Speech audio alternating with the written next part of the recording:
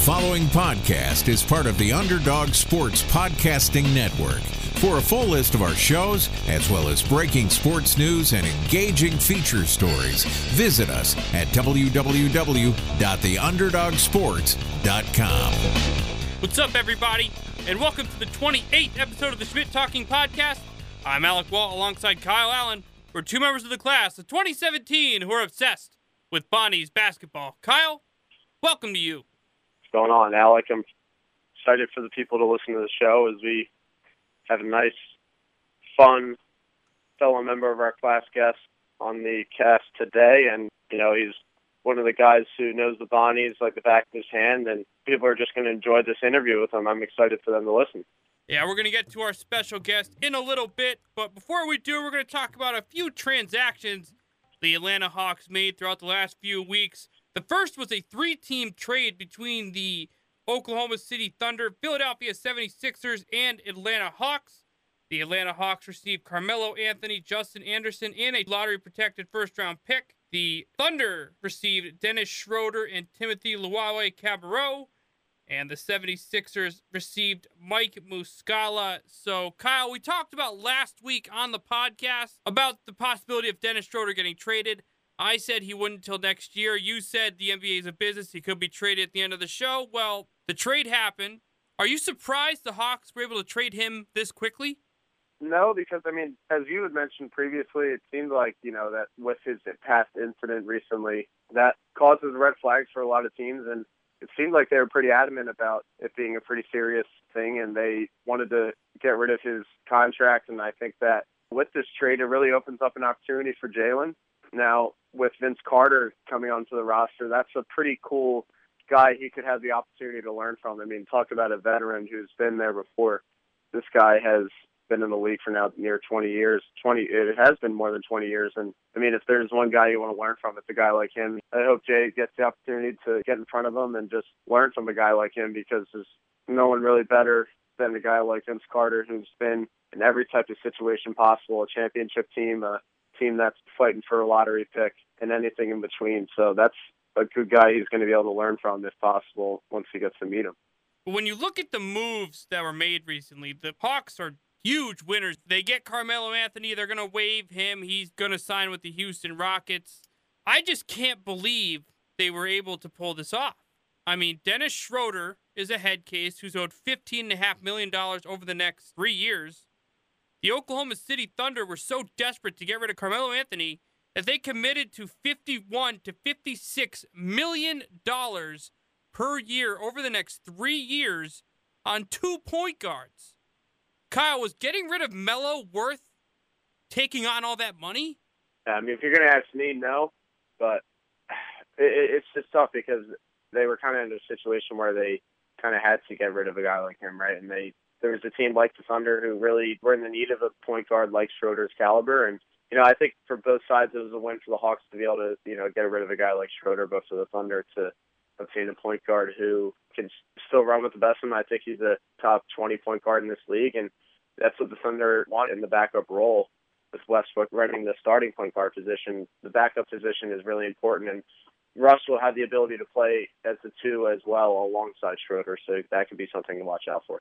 All right, so looking at the Hawks depth chart at point guard, it is just Trae Young and Jeremy Lin. All right, Kyle, we have a very special guest on today's episode. With us is the sports writer for the Olean Times-Herald, Chucky Maggio. Chucky, welcome to the show. Thanks for having me, guys. Excited to talk about the Bonnies as we get close to the dog days of summer here. So there's going to be a lot of new faces in the Riley Center next year. Who do you like from this incoming freshman class? There's a lot to like. Obviously, Osun Osunniyi was the big get with Syracuse and Georgetown calling his number, offering him. Dom Welch was the big one right before Osunniyi signed. Welch, all-time leading scorer out of Buffalo. Kyle Lofton, who signed before the season even ended, he's been compared to another guy who went to Putnam Science Academy, Scoochie Smith. There's a lot to like out of the newcomers, and I think that's what makes everyone excited, even though Bonnies are obviously losing a lot. Chucky, to feed off that, who is the impact freshman no one is talking about I think the name that I omitted when I was talking about that makes him a sleeper of a bit, Alpha Okoli. He was an impact player in his California high school, and he was ruled ineligible, so he didn't get to have the huge senior season he would have liked to. But Alpha Okoli's 6'5". He's from St. John Bosco, which is a powerhouse out in California. In the 14 games that he did play, he averaged near 20 points and 10 rebounds, which for a guard, I don't care if it's high school or college, if a guard can get near 10 rebounds, then that's pretty exciting. Connected on 48% of his shots overall, 35% three-point shooter. So I think Alpha Okoli is going to be a guy that could be a sleeper in this class, along with Lofton. Not a lot of people were talking about Lofton, mostly because the season wasn't even over yet. And I think him being a guy from California, that could be a reason as to why a lot of people weren't really having him on their radar when the Bonnies were even looking at him in a sense. I'm curious to see how he's going to step in and contribute this year. Those are some eye-catching numbers, 10 rebounds, like you said. That's crazy for a guard. I'm excited to see what type of bounce he has and what type of hustle he has on both sides of the floor. And he's a 3-star, very good star ratings. It's probably the highest star levels that Schmidt's classes have seen in his time at Bonaventure. So there's a lot to look forward to for Bonaventure fans. A lot of intriguing freshmen in the incoming class. So we're talking a lot about new faces on the team next year. This guy isn't exactly a freshman. He's a transfer that came from UNLV. Jalen Poyser, who was with the team all last year but was ineligible to play. Him and Stockard is our new scoring duo. How do they complement each other? I think with Poyser, obviously he's going to be one of the ball handlers of the group, along with Nelson Caputo, other guys like that. He's big. He can shoot the ball well from what I've seen. Him and Stockard, I think you could see a lot of what Schmidt likes with dribble drive action. I could see Poyser driving it into the teeth of the defense a lot and then kicking it out to Stockard, and Stockard will have the option to either take the three, which he became much improved at this year, or take it to the hole himself. There's a lot to like when it comes to that potential duo because everybody's big. Everybody can stretch the floor out. There's a lot of guys 6'3" and over on this team, so I think you're going to see a lot of floor stretching, and I think Poyser and Stockard have the opportunity to be a very special duo in their 1 year that they'll be playing together. And to go off what you were talking about with Courtney, is he a guy you think is ready to run this team? You spoke off this recording that you think he has a chance to run some point guard this year and be a facilitator. What type of impact do you think he's going to have for his senior season? Yeah, I could see him being a sort of point forward role because he's got that smooth sort of game, right? He, with the ball in his hand, can obviously dribble drive. He can take the three. He can play at all three levels. That way, he could even post up. He's got such a smooth game, and he's so technically and fundamentally sound, as he showed in the last month or so of the season, where he was one of the best players, not only in the Atlantic 10, he was up there with all the best players in the country in the last month of the season. He's just got a smooth game where I could see him running some point forward. I could see the offense sort of running through him a bit, and he's got all the fundamentals, and he's got the skills to make almost anything happen within this offense. So, Chucky, most of the non-conference schedule was released just the other day. What are some games we should have marked on our calendars? Out of the home non-conference schedule, the big one is obviously the UB game. That's going to be a matchup not only of two NCAA tournament teams from a year ago, it's going to be a huge RPI game for potentially both teams. There's still obviously more question marks about Bonaventure right now than UB because I think UB right now is the favorite in the MAC, and I think they deserve to be the favorite in the MAC. But by that point, December 8th, it's going to have major RPI implications because if UB drops a couple games up to that point, then they're going to really need that game. If Bonaventure is in that at-large hunt, which if the newcomers we talked about produce, they'll be in that hunt, it's going to be a huge game, not only because of the rivalry and the Big Four, but because both teams have the potential to be really good again. And at the Raleigh Center with students, it's a Saturday. It's going to be another crazy atmosphere. We know when Buffalo students come They make a pretty good back and forth with the Bonaventure students. It could be a really special game and a really special atmosphere. So I think that is number one on the list.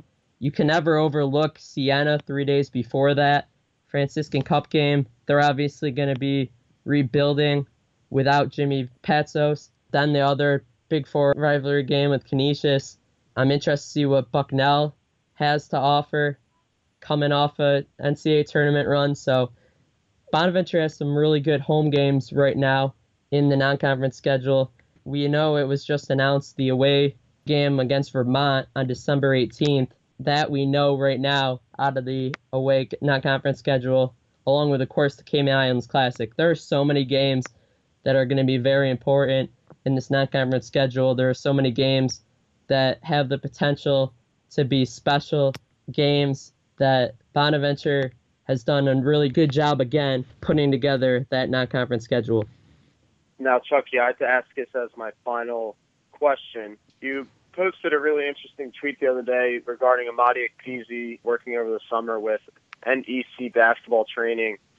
And it was in regards to their tweet that said, ready to get back in the lab with Amadi Ekpezi to add a little Kevin Durant and DeMarcus Cousins with his already power game. And I saw you quote tweeted it and said, if Amadi starts shooting threes. Now, do you really see shooting like that in his future? That's something that he adds to his game, and you watch out. To have a guy of that size being able to shoot, we know what it did when Andrew Nicholson stepped out and started shooting the three his junior season. Up till that point, he didn't take one singular three. What do you think the impact would be for the Bonnies if Amadi were to stretch out his game to really create a consistent jump shot? For a second, I thought you were going to be going with a different tweet there. But on the Amadi tweet, when I saw that, I was not the most surprised because I think Amadi has some touch on his mid-range shot already that I think moving back would be a natural step for him. And when I saw that tweet and when I posted my response to it, I was mostly thinking about how stretched out the floor would be if Amadi Ekpezi started hitting threes. I think that was where they wanted to progress with Josh Ianni before he transferred. I think they eventually wanted him to move out and get at least close to shooting three-pointers. Amadi Ekpezi has never attempted a three in his career, but if they're talking about Boogie Cousins and Kevin Durant, then I think we're going to start to see some three-pointers. I don't think we'll see them with the regularity that Nicholson did because, once again, we're comparing two completely different players. But I think that one thing that really gives Amadi a chance at developing a three-point shot is from the block. He's already got a mid-range game that he can hit from out there already. So I think the offseason is all about seeing where they could potentially be at, seeing them expand that range. And when he's got other outside trainers working with him, I think that can only help his whole game and make him more of a threat from the entire offensive side of the floor. All right, Chucky, I'm assuming most of our listeners already follow you on Twitter, but for those that do not, how can they best keep in touch with you on social media? At Chucky Maggio, follow on Twitter, ask questions about the Bonnies, get into an argument with me about the Bonnies. I just love interacting with everybody on social media, and I love when I have articles and I put them out there. You guys are always so quick to read, react, and really just support what I'm trying to do here. And so I really appreciate everybody following, even the ones that I tend to get into some arguments with, because all of it's just fun. So Twitter's the way to go. If you want to follow me on Instagram, it's Chucky Maggio too. But just follow on Twitter and keep following, and let's keep having fun. All right, that's Chucky Maggio, sports writer for the Olean Times-Herald. Thank you very much for coming on the show. Thank you, guys. It was fun. Talk to you soon. All right, that's going to be it for this episode of the Schmidt Talking Podcast. I'm Alec Walt alongside Kyle Allen. Tune in 2 weeks from today as we keep you up to date with all things St. Bonaventure basketball. Thank you for listening, and have a good night.